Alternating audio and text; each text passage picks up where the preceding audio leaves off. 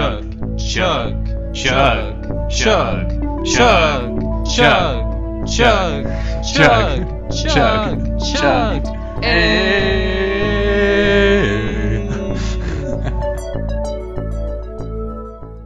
Hello and welcome back to the Wizard Staff. I'm your host Guy. And I'm Blake. And we are two drunk novices who like to talk about EDH. We drink and swear, so you've been warned. Please drink responsibly when you're talking about children's card games. Now, I'm sure that you've all been in a situation like this, where you have someone that you want to bring in to, your Friday night magics, your Thursday night magics, whatever it may be, but they don't know diddly squat about magic. So, what are you gonna do? How are you gonna bring them in? What do you do? It's kind of a hard thing to grasp when you're just starting out in trading card games in general. Well, today we have a very special guest, my friend Gio here, who started Magic recently, and we're gonna kind of talk with him and kind of go through some of those processes and what are some of the best tips for getting someone into Magic. So Gio, say hello. Hello everybody, my name is Gio. I have been playing since the beginning of this year, before the world got a little weird with COVID. You came out at a great time. Yeah, I have about 8 months of experience, approximately, and still learning every day. Awesome. Yeah, it is kind of weird that you came in January and then all of this happened, because I'm sure that didn't make things easier, because then we had to socially distance ourselves, and you can't play as many games as you can now. Yeah, it's pretty unfortunate, especially when COVID first started and there was a lot of lockdowns. Then we had to sort of break our playgroup cycle, and it was a weird period. But luckily, you find a way around it. We ended up finding untapped.in, which is a website that allows you to play online for free and use any cards. So it was really helpful for trying to at least maintain the habit of getting together and playing, even testing decks for future use, so that we can end up using it in person when we eventually went back to gathering again. For sure. Alright, so you've been playing for about 8 months now. It's August. Do you have a favorite card that you've come across so far? I don't know about favorite card, but as of late, I've had some pretty fun moments of my Rite of Replication that I've been using. So, for those of you that don't know, Rite of Replication is a sorcery spell where you copy a target creature, and if you kick it by paying 5 extra mana, then you can copy 5 times. Obviously, you can't use it on a legendary creature because then they'll just fizzle out, right? But if you use it, there's a lot of good creatures out there with some stupid effects that will give you some interesting results. For sure. I think Blake and I have always our dream has been to Rite of Replication on a Blightsteel Colossus with 6 of them. Oh, man. That's great. Pick one up now, just because Double Masters reprinted him. So yeah. What's your favorite big boy? The biggest thing that I've done is I've used Rite of Replication on this one card. Some cards I don't remember the name off the top of my head, but there's this one card where when this creature attacks, target player or defending player basically cuts their deck in half. So I replicated that 5 times, and I brought my opponent down to 1 card. Nice. But with that 1 card, he won the game. Yeah, it's Fleece Follower. That 1 card, he won the game. Yeah. And it was it's so a fish. sad. Yeah. Awesome. Alright, and this is a drinking podcast. What's your favorite kind of drink to have?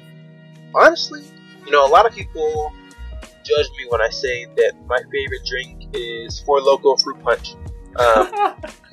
Yeah, see, it's because a lot of people have these The stigma. Yeah, it's a stigma. A lot of people have these, I don't know, whether it's bad memories, something of drinking it and then just getting totally faded immediately. But like when you think about it, for the value, it's so efficient. You know, you get that 12% alcohol. They took out a lot of the energy drink components, so it's not the one that they originally knew. So it tastes a little different. I personally have a very sugary palate for things, so me drinking that, it's a little more bearable than me drinking a beer, and it'll get me just as messed up, if that. So yeah, that's what I've been rolling with. Right now though, I'm drinking a mango white claw, and I'm sure that's popular enough. That also gets me a little bit of side eyes here and there, but whatever. I'm proud of it. A little bit of white girl wasted. Yeah, a little bit of white girl wasted. Awesome. Blake, what are you drinking, just before we continue? I am drinking an Icicle Brewing Company Boot Jack IPA. It's from Leavenworth, Washington, and it's actually weird. I've had numerous drinks on this podcast from Leavenworth, Washington, so now I'm just like, man, maybe I should really just go back there as an adult, because I've been there tons as a child, but I couldn't drink as a kid, so now I might actually enjoy it even more. I have 3 drinks with me right here, not all alcoholic. Aw, come on. I have my coffee, my water, and then my Sea Quench Ale Session Sour from Dogfish Head. It's been one of my favorites recently. I had a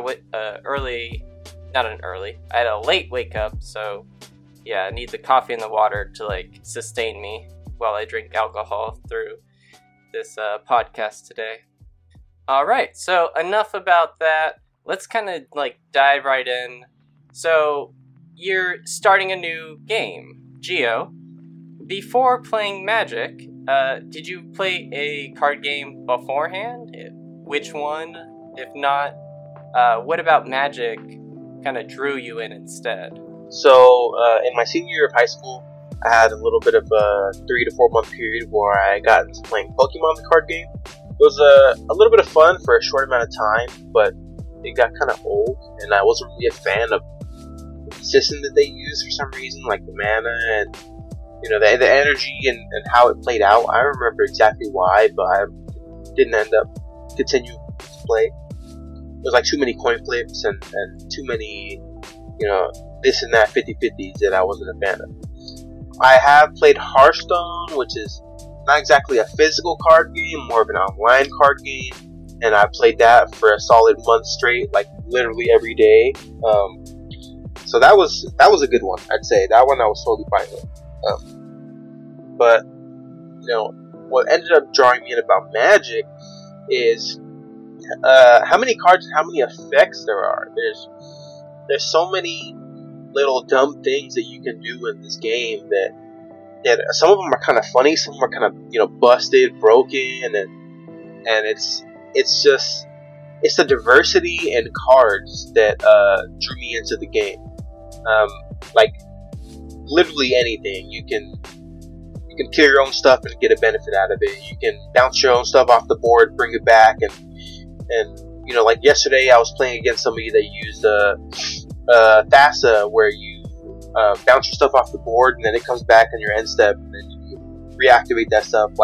There's just so many effects and triggers that you can do, and it really makes the game challenging, strategic, and at its core fun. Yeah, I think there's about 20,000 individual cards in Magic, last I checked over. And so, did you, not really find that level of uniqueness in, Pokemon and Hearthstone? Is that, overall, one of the major factors, you think, that kind of pulled you to MTG? I'd say Pokemon, yes. Lack of those factors. Hearthstone, there was a little more, especially now they have, Discover and a bunch of stuff. At the time, they didn't have Discover. Discover wasn't a thing. It wasn't a mechanic. So, yeah, I'd say that was definitely a fact. And when you played when you played Pokemon, did you have, a friend group system for, support where you guys would play with each other? Or was it kind of more of just, oh, I see you have some Pokemon cards, I have some Pokemon cards, let's do a battle here, or you know how like in Magic we have our playgroup. Did you also have like a playgroup for Pokemon that could like keep you going? Honestly, I would say no. Our playgroup was limited to what we did at lunchtime because we were in high school, and it was like I didn't have my own deck. I didn't own my own deck. I used their cards. Oh, you borrowed someone else's? Yes, I borrowed their decks because they taught me how to play against my will, so to speak. And I didn't own my own cards. I didn't want to go buy any cards because I think in actuality I didn't want to commit to the game because I was already unsure going into the game. So I borrowed their decks every time at lunch, and then we would play. And I took so many L's, took a W here and there, but in the end, it just wasn't for me. The play group, we literally, just played every other lunch cycle, I guess. And eventually, I ended up stop playing, and then, following that, like a domino effect. One other person stopped playing, and then we just dropped. And then, honestly, we all just moved to Pokemon on Pokemon the game on like the 3DS and stuff. That was a little different, but as for the physical card game, for us it sort of just dropped off this year. I'm glad that you brought up that point where you used other people's cards, because I have listened to Mark Rosewater explain like how he gets people into Magic, and he always talks about like at the end of like the teaching session, he just gives them whatever cards that he taught them how to play, and that way they're able to like take it away with them, and it'll like keep their interest going. Whereas, if you're always having to borrow, you don't really feel like you're invested in it as much, That is true. But, at current times, it can be very expensive to have your own decks. Especially if you're just starting. The market is, for some cards, as you guys know, the market's very random. Depending on the reprints, it raises, it drops. There's a lot of opportunity and there's a lot of lack of opportunity for cards. So, for new players getting into this game and learning about the player market, it is just insane. So oftentimes borrowing decks might be the way to go. I think when I started out, I didn't borrow any decks. I literally went to Target and I bought a Precon for 2019. I bought the Adla Palani Precon deck, and I just jumped into it because I had $40 at the time. So that was it for me. But, a lot of other people might not. Blake, do you kind of want to give some of your perspectives transitioning? Because you and I both come from Yu-Gi-Oh! We've often talked about how we would just play that during lunch, or like cross-country meets, or during class sometimes, and we were very good students, just the best. But yeah, I want to talk about kind of your transition, because I feel like, we share some things, but also we'll probably have a little different perspective. Sure. So, as you said, we grew up with Yu-Gi-Oh! And I think having done that and transitioning to Magic, it's kind of like a double-edged sword in that I learned a lot of useful trading card game like mechanics and skills and concepts, like card advantage and like the zones of the game and deck construction, these abstract concepts. But in some ways it also kind of held me back because I came in with certain preconceptions of how a particular card game worked. Like when I was trying to learn the mana system for the very first time, I was just like not getting it. I was like, what do you mean I have to tap lands? What is this? And then I also really struggled with certain facets of the gameplay, like how not all creatures have like basically haste and vigilance, and that creatures could tap sideways while being face up. I was like, what is this? It's not face down defense position? What? And I didn't really I also struggled with like the concept of I'm in Magic, I can just attack my opponent directly without having to destroy their board. What is this? So I had some certain like things that held me back because I was still kind of stuck in the Yu-Gi-Oh mindset. But overall, I would say, because I learned all those high-level abstract concepts early on while I was young, it overall was very beneficial for me. And it was a fairly seamless transition from one card game to the other. Yeah, I agree with that, where, the basic fundamentals of all the card games really do help when you go from one to another. I think the stuff that was, like, really tricky is just that the sequencing of, like, triggers, static abilities, like, it wasn't until I learned what the stack was where I was able to then visually kind of, like, understand, like, what happens when you're, like, playing a card. Oh, come on, guy, you don't like chains? You don't like chains? I bet you couldn't even explain chains to me, Blake. I don't have the time and patience for that. Okay. And if you don't know, chains is like I want to say equivalent in, like, Yu-Gi-Oh! It's basically the equivalent. Except I think you would go, like, bottom up instead of bottom down. Eh. I don't even want to, like, really dive into it. Neither do I. Yeah. But, okay. So, Geo, starting out, you're playing EDH. You're given 100 cards. And from my knowledge, this is, like, the largest deck size that at least is the minimum. What do you think of that? Like, it's pretty big. I fell in love with it immediately.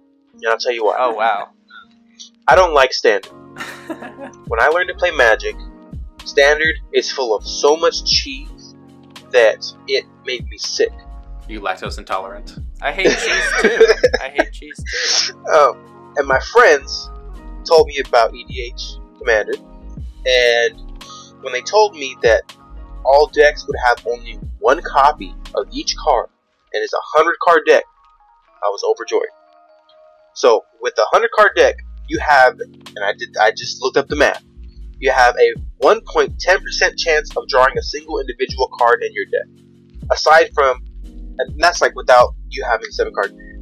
So you have a 1.10% chance of drawing that game-breaking, game-winning card that you have in your deck, that single win con that'll just throw the whole game sideways. Okay. So that leaves tons of people with the opportunity to make so many plays, as well as diversifies each game that you play, since you have the 100-card deck. Each game, you might play different creatures, different spells, because personally, whenever we go through our games, I'd say we each run through maybe 30 cards max for our deck, unless we're just unless we're just drawing cards. But we go through 30 to 40 cards per deck, so that leaves at least half of the deck untouched. So the next game that we play, we might encounter cards that we didn't the first time, and then our play is going to be a little different. The way that we operate, the way that we think about what other people do. So the 100-card deck is really beautiful, and it's helpful to all players alike, new and old players.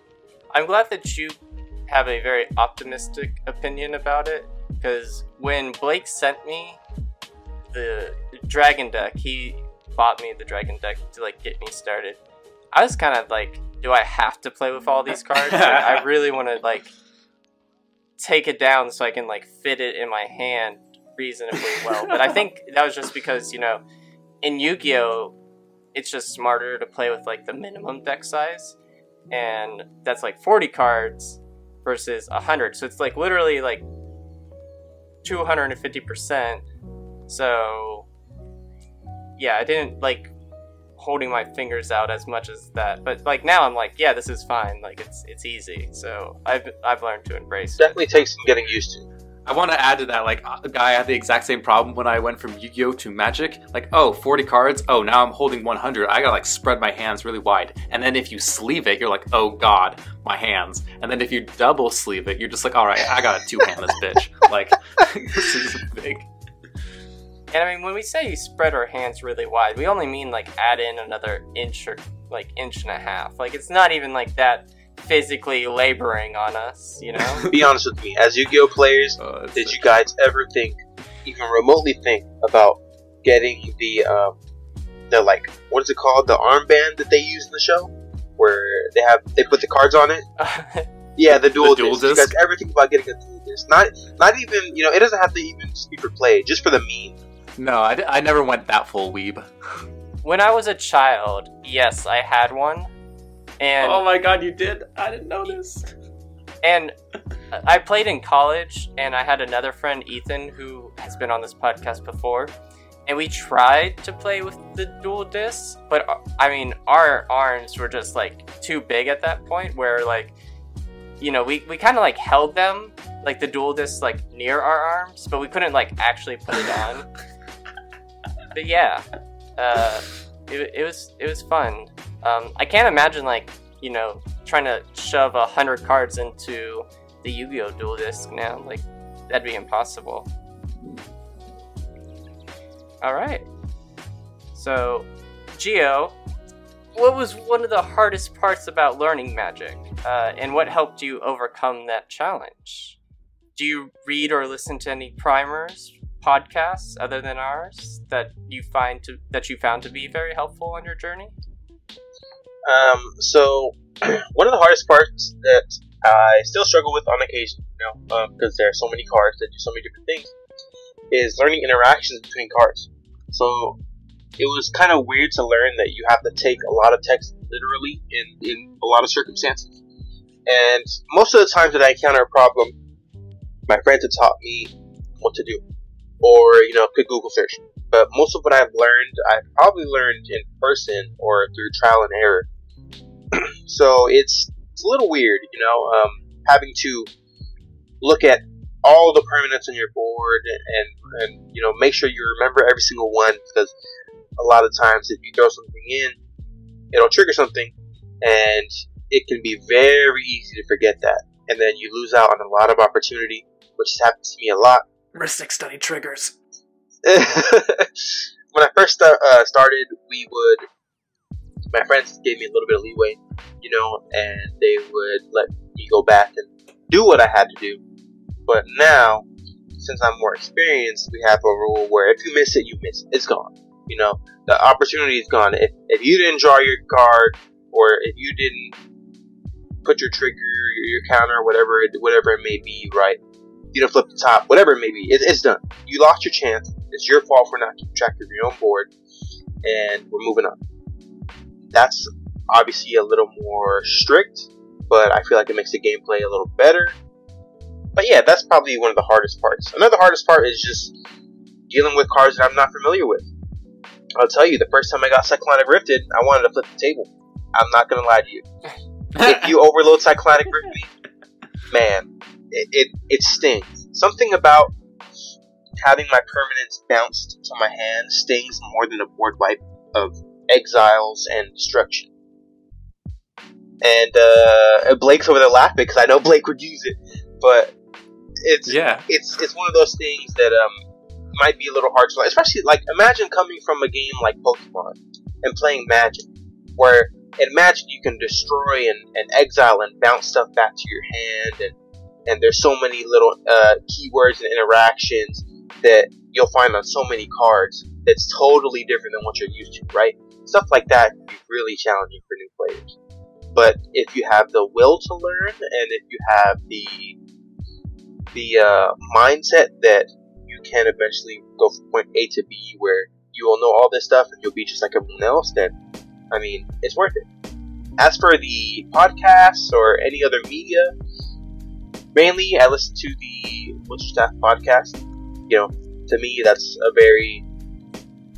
I've listened to a lot of the segments on here, and there's a lot of good opinion, especially the one where you had recently you had Braden on to talk about EDH. I really enjoyed that. That gave a lot of insight, and I even learned about a couple new cards. So stuff like that. I really like what you guys do with the show. As for other media, I occasionally watch a Commander's Corner video here and there to learn about strategy for certain decks and certain commanders. But beyond that, not really much. I am more of a in-person learner. Learn it yourself. Exactly. I'm more of a learn it myself. And that's what I've done in most cases with this game. And sometimes it's a little more tough than others.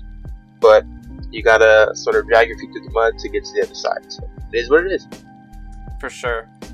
Questions to follow up on that. So the first being triggers, and when you have something enter the battlefield, and you set off a bunch of stuff.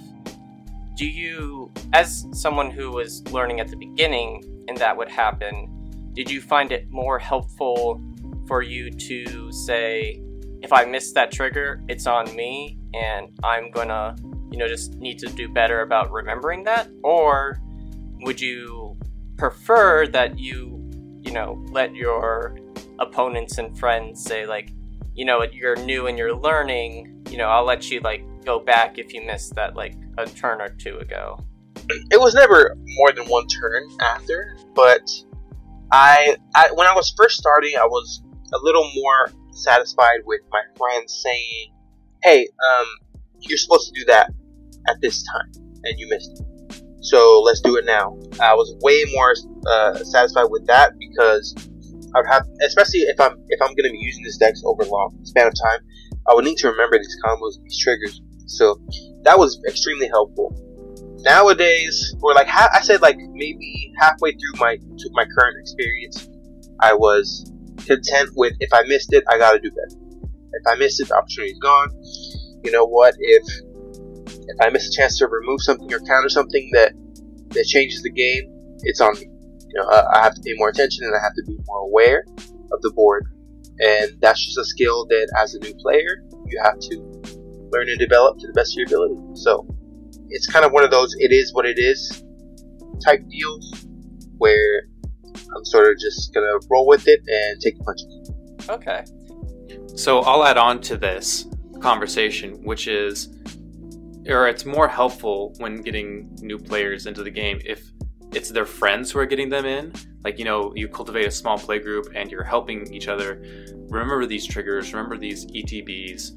Because once you start going to, say, a local game store or start playing online, you're playing with strangers, and strangers don't care about you as much. Like, they're not gonna be as friendly and be like, oh yeah, you forgot that trigger. Like, some strangers are really nice, but on average, it's more conducive if you get friends to get you into the game, because they're going to be more helpful and want to see you succeed in the long run. I agree. The other follow-up question that I had, and well, to kind of go back just another quick second, that is a great, use your friends as kind of like the stepping stones to get you to be a better player, like, for sure. I'm glad that, we all can help each other out learning this game, because it is quite difficult.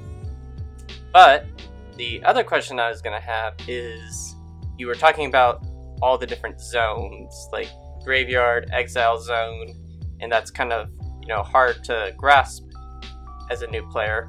Have you come to the point where you have kind of started thinking about, like, a graveyard as another hand yet?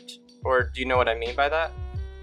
Yeah, I haven't, because I don't run a lot of decks and cards that will let me manipulate my graveyard to use it to my advantage. I don't really run much black, which, black does a lot of that graveyard manipulation. I have thought about making more of a black-oriented deck, with which I can do that. The only time I've ever done it is when I run Marin of Plan Noctel, I think that's her name. Yeah. When I run Marin, that's the only time that I've ever considered my graveyard a resource.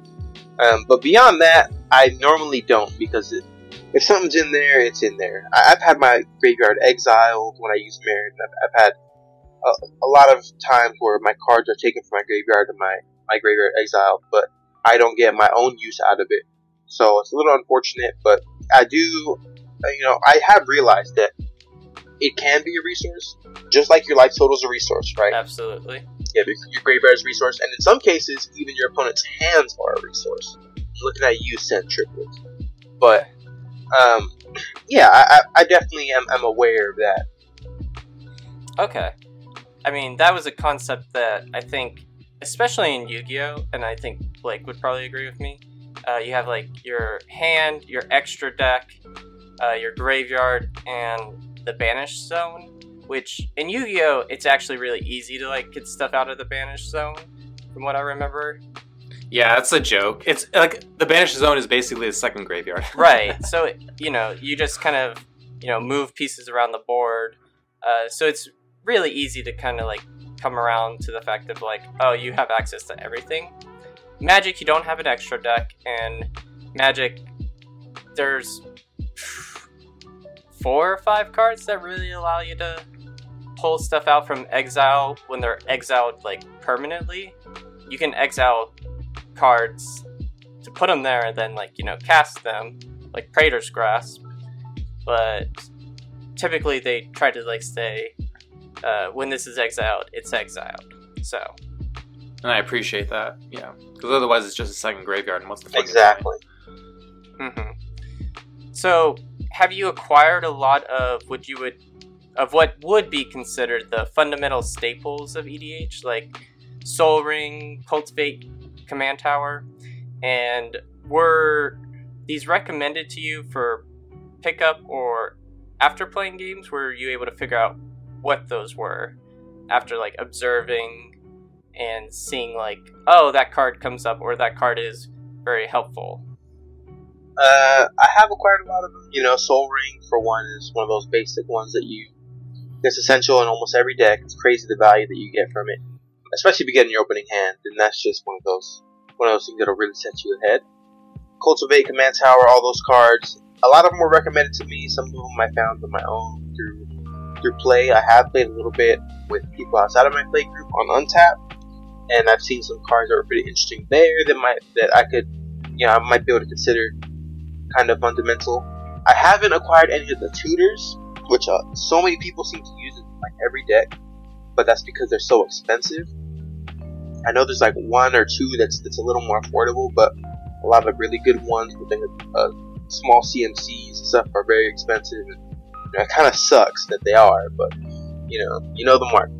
But yeah, I'd say a lot of them were recommended to me by my play group. You know, I remember Guy, you were in the first game that I played. You're part of the original play group that I played with, so you guys ended up talking to me a lot about like when you play something, this is one of those cards that would be helpful or be useful to have in either this deck or every deck. So I'd say talk like that was very helpful to developing my skills as a player and my deck building, because even like now I still struggle with deck building a little bit, but just having that little bit of knowledge and those recommendations. I know not everyone enjoys the facet of deck building, and I know some people can get a little bit snobbish about it, but you know, some people just want to like sit down and play a game. They don't want to think about deck construction, and I don't think anyone should be held against that. Precons are great. Just pick it up and play. How many decks have you built from 0 to 100, Geo? And what I mean by that is just like, you started with nothing and then you had a deck. Like, how many decks have you fully constructed yourself? So I have my Atla Palani deck, which was a precon, but at this point in time, I've replaced most of the cards with other cards. So I wouldn't say that's a 0 to 100. That's maybe like 20 to 100. Same thing. I have a Yannette Cryptic Sovereign, but that one, however, I'd say that's a little more like 10 to 100. I just recently got an Elixir Thief, the Slumbering Isle deck, and that was pure 0 to 100. Like, I spent like 40 minutes constructing it, and then like hours testing it with my friend to see the plays that I would make before I purchased it. Obviously, it's way helpful to know whether something will work or not, or something is efficient before you purchase the cards, because those can be expensive. But and then I have a dragon deck that I'm finishing with the cards that should be coming in over this next week. So I'd say in total 2, and then the ones that I modified are also 2. Okay. And going off of like, you have your precons that you've edited and, tweaked a bit. How did you go about picking the new cards that you would put in, and then how did you take some of those cards out? I kind of laid them all on the table and weighed the value that they provide me and whether I could get better value out of it. A lot of the creatures I replaced in the decks for like way stronger ones, higher CMCs that'll give me a little more of an advantage over my opponent. honestly, I just sit here for an hour with EDH Rec on and look over the cards that would be good and look over what I could replace. It's as simple as that. If I haven't found much use out of it before, or I don't see any play value through it with any strats that I have in my deck already, then it's not worth being in there. I've been told that you have to build a lot around a win con, and I've been trying to meet those win cons for a while. And that's what led me to revising the. I mean, I'm not to say that the precons are bad. The precon that I got was okay. The precons that came out for 2020 were great. Alright, the mutates and all that stuff. Those decks were strong when they came out. Those were.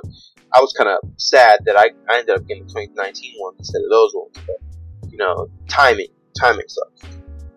But yeah, I'd say EDH Rec has been my greatest asset to my deck building and my revisions to figuring out exactly what I need, and then I proceed to move to see how I would use it.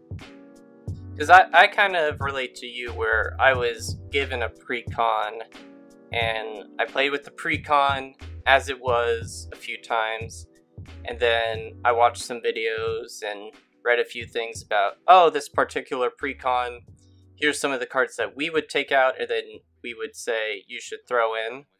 And so I would do that, and then, I really just started to play around with it, and then eventually I was just like, I'm going to build my own deck now.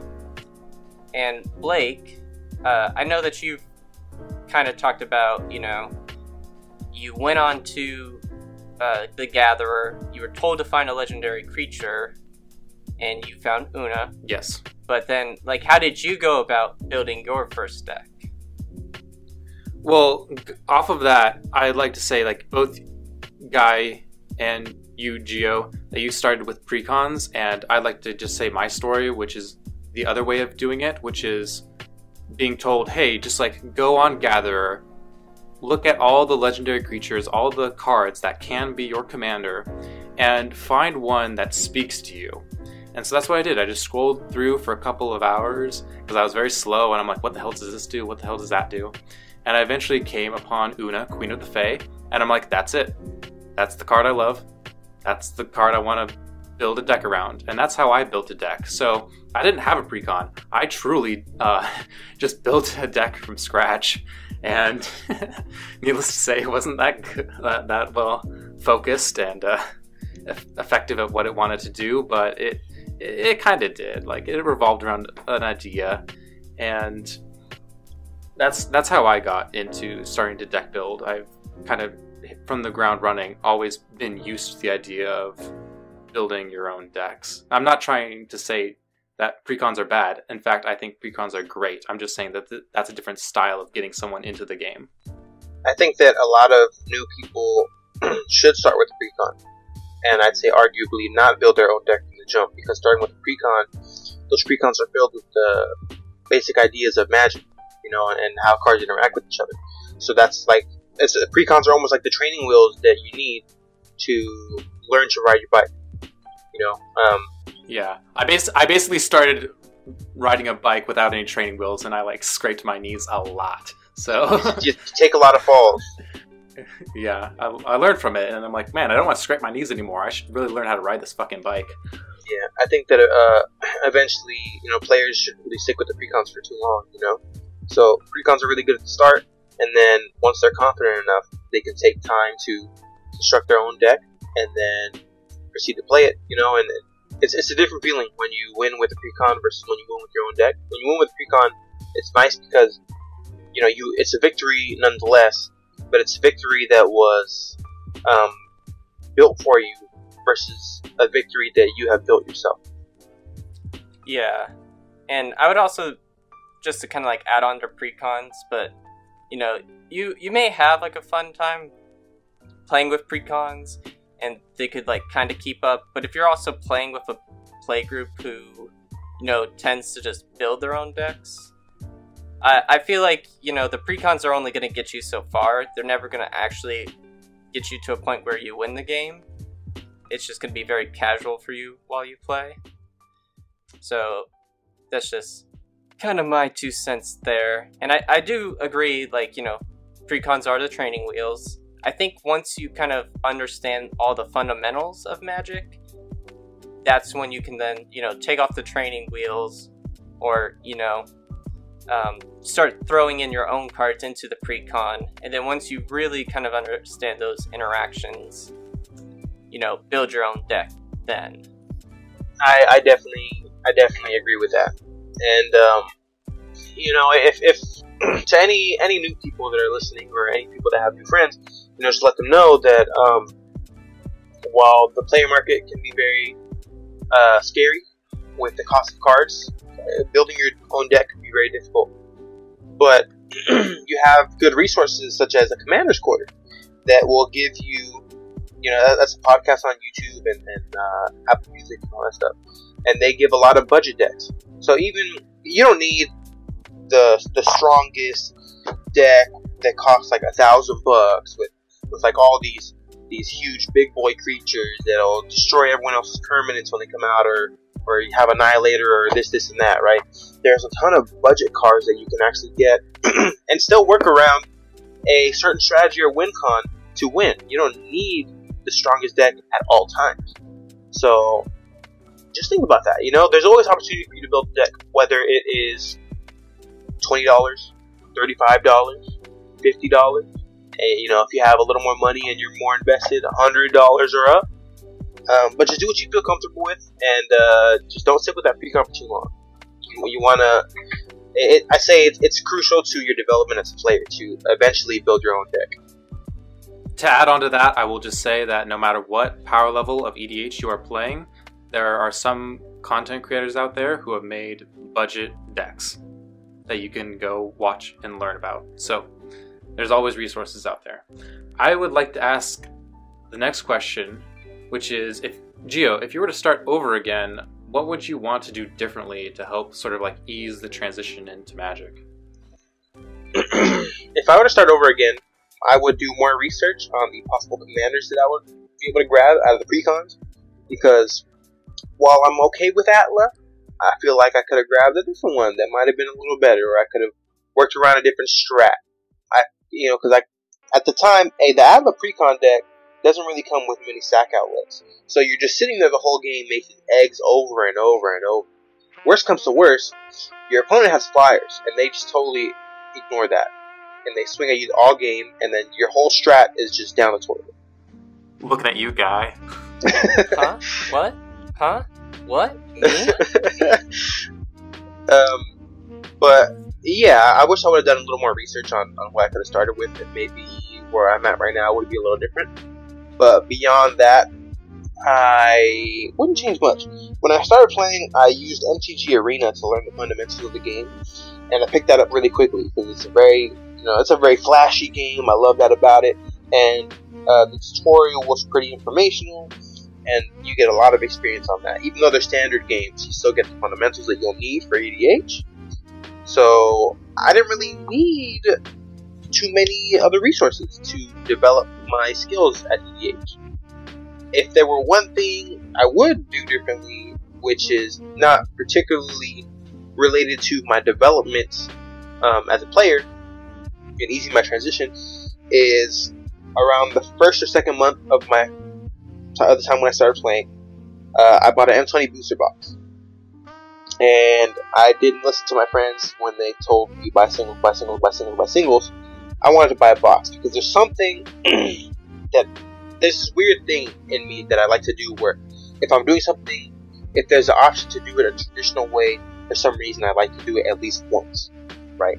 So you think about old Magic before this huge market was a thing. You buy a pack, you crack it open, you look at what you got, and then, hey, if you eventually go to a game store, eventually if you end up finding somebody that has different cards, it's a trading card game. You work out some trades, stuff like that, right? Yeah. And then you have like opening big booster boxes. You get so many cards, and a chance of you're taking a little bit of a gamble. You get a chance of rares, rare mythics, a bunch of foils, this, and that. Now I got the M21. The M21 was kind of butt. All right. I wish. If I had done more research or just asked somebody, in a heartbeat, I would have grabbed Theros for a chance of getting a lot of those indestructible gods. that's the one thing I wish I would have done differently. And to this day, I'm still like, when I think about it, it's just so frustrating that I didn't at least look up the contents of all the boxes before I made that spur of the moment decision.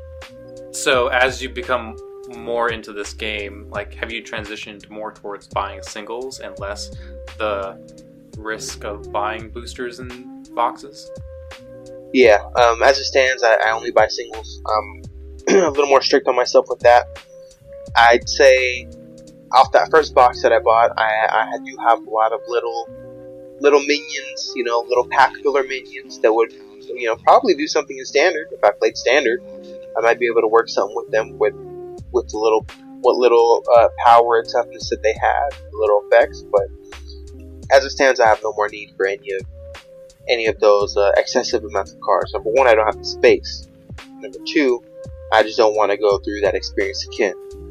I'd much rather spend most of my money that I've been spending. I've spent so much money already, and it's only been 8 months.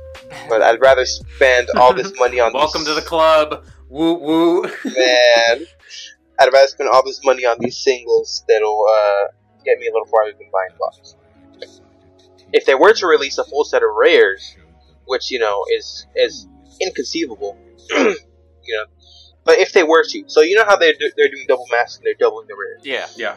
If they and chance of rare mythics, if they came out with a box that was just uncommons and rares, I might consider buying that.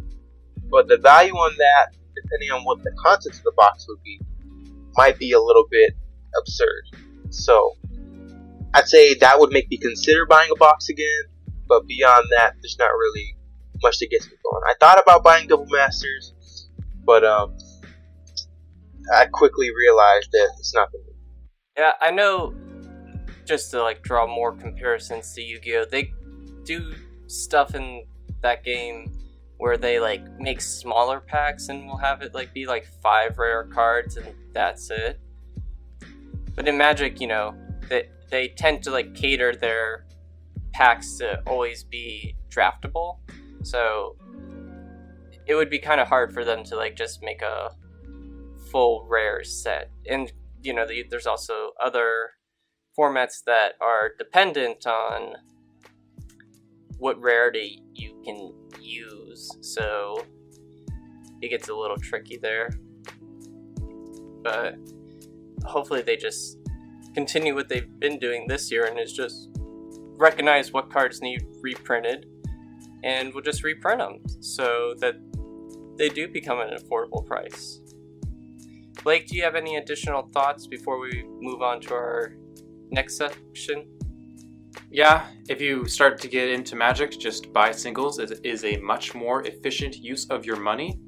Also, if you plan to be playing this game in, say, 5 years or more, I would really advise you to start investing in mana sources, such as the best mana rocks, the best mana dorks, the best lands.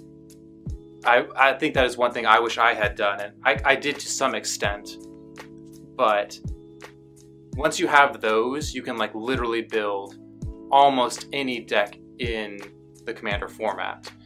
And so mana sources are just one of the key parts of Magic the Gathering next to card advantage, but there are so many different and varied forms of card advantage that depend on the decks that you build, that I didn't want to start with that. I wanted to start with the mana sources, because no matter what archetype you're doing, no matter what deck idea you're doing, a lot of them use almost the same mana sources, the same lands, the same mana dorks, the same mana rocks. So if you plan to be playing that long for this game, I recommend that. Take that with a grain of salt, but that's what I'd say. Alright, and I agree. They're the one type of card that'll go, well, all types of cards go in every deck, but they're the ones that are most interchangeable throughout each deck, so yeah, they're pretty important. I almost wish that there were mana rocks for each color to really help with a lot of the ramp problems, so I mean, each color gets signets. Yeah, but signets only go so far. I'm talking about like, you know how we have the elves that'll tap for a mana. They need to come out with a little baby demon that'll tap for a black mana, or you know, a little young angel. You're talking about color color bends. Ooh. Man, I don't know. That sounds more like color breaks to me. Because green, yeah, I definitely see, like, you know, green does have access to those kind of things, but where it has access to those things, it lacks in other things. So it seems balanced. In at least EDH, I guess, it does kind of suck for some, like white, especially, just because white was kind of created with the one-on-one format in mind. So a lot of its strengths don't translate well to EDH, but you know, hopefully we're not going to descend into this conversation. We haven't had enough to drink yet. All right. So bringing new people in. So Geo, how did Fabian get you to play Magic? Did he say anything specific that like caught your attention and made you interested? I'll tell you exactly what happened, word for word. We're on Discord and he says, "Hey Gio, we play a card game called Magic every Thursday. It's not that hard. You know, it's really easy to learn. You can learn through the MTG Arena app, which will teach you the basics of how to play." He said it's not that hard? Yeah, he said it's not that hard. He said, "We need one to fill in as a fourth. Do you want to come?" And then that's it. I said, "You know what? Sure, why not?" I had nothing going on at the time. I was unemployed because I was just about to start school, and I definitely welcomed the hobby that very soon became my obsession. And yeah, that next Thursday, I ended up going to Target the day before, grabbing the Atla deck, and then the next Thursday I went to his house, and there I met you, Guy, and then we played our first game. It was as simple as that. I was very open to learning this game, even though there was in the back of my mind some little voice up talking about the typical stigma. Oh, nerd game, blah blah blah. It's not a nerd game. Come on, it's a fantastic strategy game. It's an open world. It's so much more than that. So I'm so glad I gave it a try, and never turn it back. Did you find learning through MTG Arena initially to be a good way of learning how to play? And then what was your perspective of when it shifted from 1v1 to 1v3? MTG Arena was the greatest tool that I've used to learn how to play. I'd recommend any new player playing MTG Arena a lot. You know, go through, you use the decks they give you on there. They have pre-constructed decks as well. Those give you the basics. Then you can make your own decks. If any of you have played Hearthstone or anything like that, it's just the same way. You can craft cards, you can do all this stuff. Make your own decks, play with them. Although it is standard, you do learn a ton. And when I started playing EDH, after learning through MTG Arena for the 1v1 format, my tracking of players really had to open up. You know, I had to. It was so difficult at first because instead of looking at one person's board, I had to look at Guy's board. I had to look at Fabian's board. I had to look at the other person's board, and there's so many cards that will enter the battlefield that I just, number one, I didn't know about.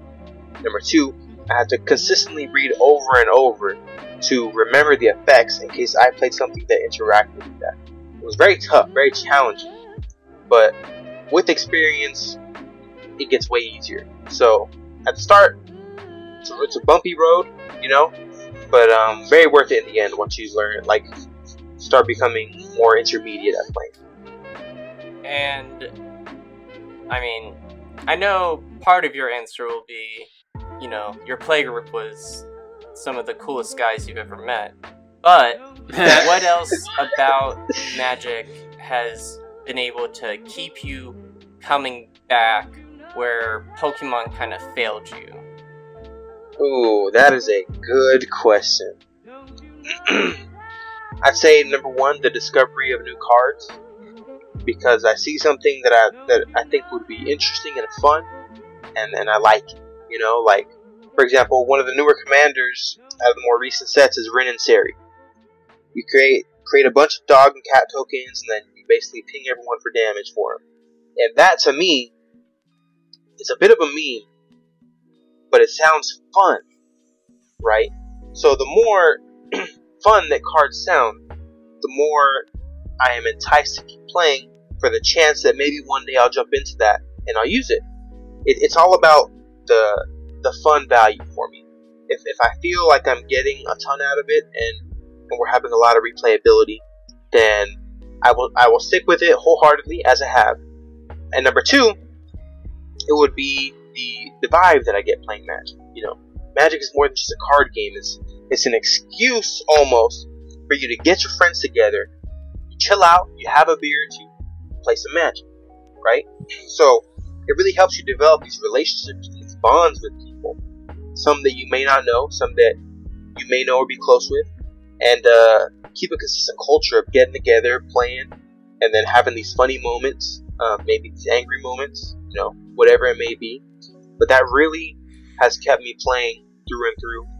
And I have even partnered with my friend Fabian to get somebody else to join us in playing, and then he was a new player, and then in him I saw myself, everything that I went through, and now he's at a point where he doesn't even have to ask questions. He just plays like me, and then we play together, all four of us, and we have a great time. And it's stuff like that. So you're telling me you've only been playing 8 months, you've gotten somebody else into the game, and you're already like, I remember when I was like that. Hell yeah!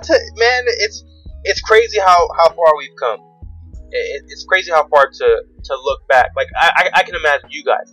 If you guys look back at early Magic Guy, early Magic Blake, you know, what would you think right now? I'd slap him. They're noobs. I'd slap Blake. Sorry, I'd slap early Blake. I wouldn't slap early Guy. That's me. But like, it's just crazy to think how much we progressed, right? Yes. But yeah, that has definitely kept me in, and at this point, I've spent so much money that I don't think I'll be going anywhere anytime soon. Yeah, that is kind of the nice thing is, at least for me, the thing is like, you know, I am spending a lot of this money, so I do want to be invested in the game, but I'm also trying to be smart about it and like buy the cards that I know will retain their value. It's like a lot of the reserve list cards that I'm looking at, like, you know, if I buy it now, it's going to be cheaper now than in like 2 years when, you know, the price will inevitably go up a little bit. And when I'm done with the game, I can then sell those cards and, you know, keep a majority of my money. Like bonds or stocks or whatever. And, okay. So then the last thing before we kind of conclude is, what was one of the more helpful things your playgroup did to help you get to understand how to play the game? So as I referenced earlier with the triggers, where if I missed one, they would backtrack real quick and let me play it out, stuff like that. That was probably the most helpful thing. Was they didn't just let it pass, right? They for the sake of smashing me or doing whatever, they if I made a misplay, they'd walk me through why I did it incorrectly and what would have been a better decision. No one got mad at me for doing something dumb. No one absolutely blew me up because I was a noob in the group. They gave me time to learn, right? Like I said, I was playing Atlas. I was making eggs all game. That's literally all I was doing. I wasn't hurting nobody. I wasn't doing nothing. And they would just let me do it. And if I had another follow-up, they would show me how to do it, show me the timing about it. And it's really like, back to the bike analogy.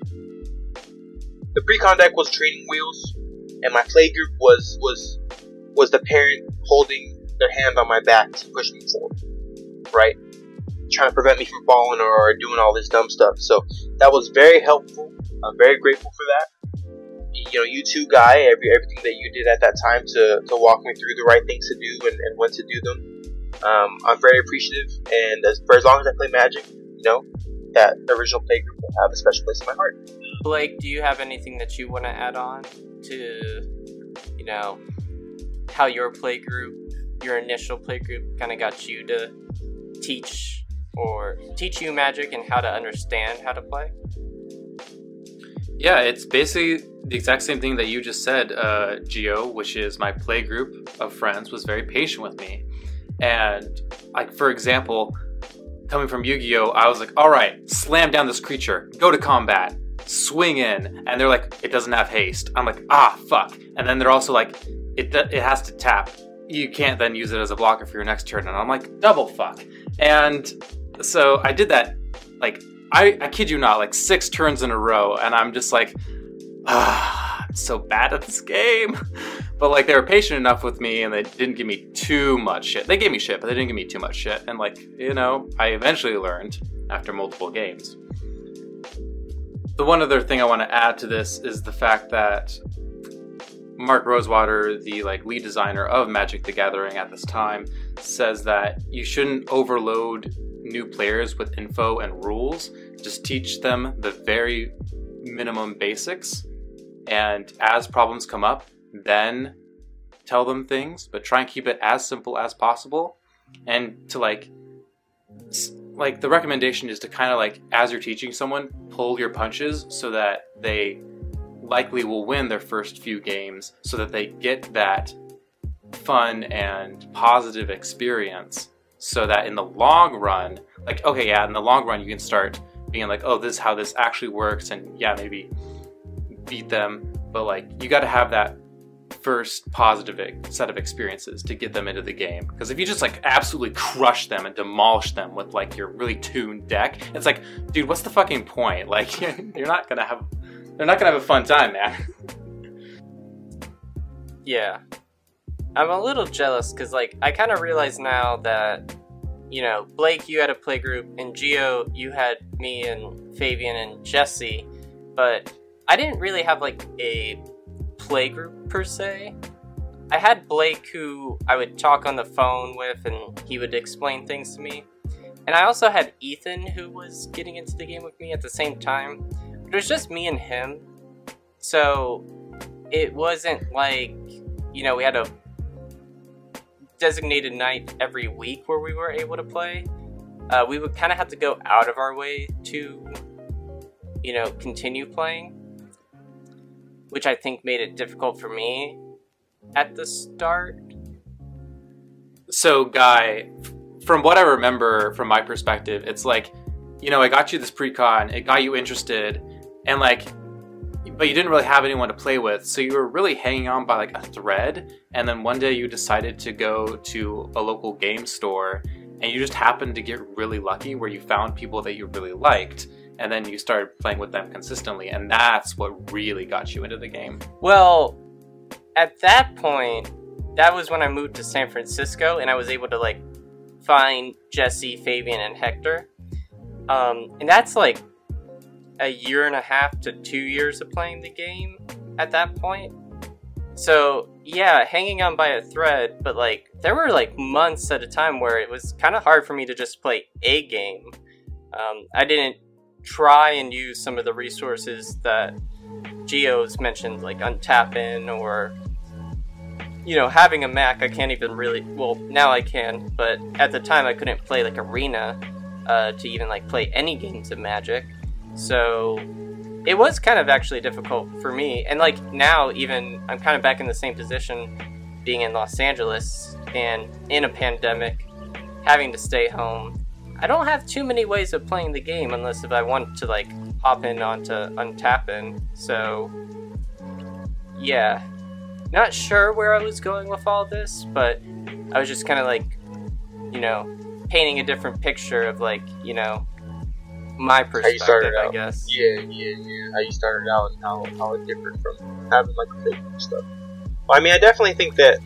I mean, I'm not really too familiar with game store culture. I never really went. You know, I jumped straight into a playgroup. But from what Fabian has told me, that, you know, you guys met at a game store and then you ended up joining the playgroup. I'm sure that there's gonna be. I mean, hopefully, knock on wood, if sometime this year, you know, we transition to a more downhill slope with COVID cases and then the pandemic, then maybe we can you could probably, down there find a new play group or something of the sort. But we're always there for you on Untapped In. So YouTube, Blake, if you ever want to play, I mean, we'll jump straight into Untapped and then I'll whoop you a little bit. But oh, those are fighting words. All right. I'll teach Blake how to use Untapped In here soon, so he can play some games with us. Not to brag, but I did get a pretty mean expropriate off last night, so kind of riding that win. But yeah, like for any new player too, if you need a play group, or if you're interested but you're on the fence because you don't have a play group, by all means, like once everything opens up, eventually, go out there, put yourself out there, go to game stores, play a couple game or two. You might meet somebody that you end up taking a liking to, and then, from then on, it might be history. Alright, so closing thoughts, Gio, what's your hot ones take that you want to kind of tell the other new players of Magic the Gathering? My message is to, if you are hesitant to get into Magic the Gathering, whether it's Standard or Commander, EDH, use your resources to your full advantage. You're not just walking down. You're not just walking through a forest by yourself with no torch or light or whatever it may be, right? You have EDH Rec, which gives you tons of good deck building and strategy for commanders. You have websites such as Untapped.in that present you with a platform to actually test those decks before you purchase them in paper, so that you can get experience with it. And at its core, Magic is a social game. You use it as an opportunity to get some friends together, hang out, just have a good time, aside from the Magic, And then in the Magic, you have tons of funny moments, angry moments, tears, laughs, and it's a world full of opportunity, I'd say. And it's up to you on whether you want to take up that opportunity. But if you do, I guarantee you won't regret it. You won't regret it looking back. I like that sales pitch. Alright, so we are the Wizard Staff. You can find us on iTunes, Stitcher, Spotify, YouTube, and anywhere else that you listen to your podcasts. On YouTube, make sure to hit the like and subscribe button. Helps out a bunch. You can follow us on Facebook, Instagram, and Twitter at WizardStaff101. Or you can send us an email at thewizardstaff101@gmail.com if you want to bitch and complain about how stupid we are. So thank you very much for listening, and thank you again, Gio, for coming on tonight. And we hope you have a great evening. Thank y'all for having me. Peace. Peace.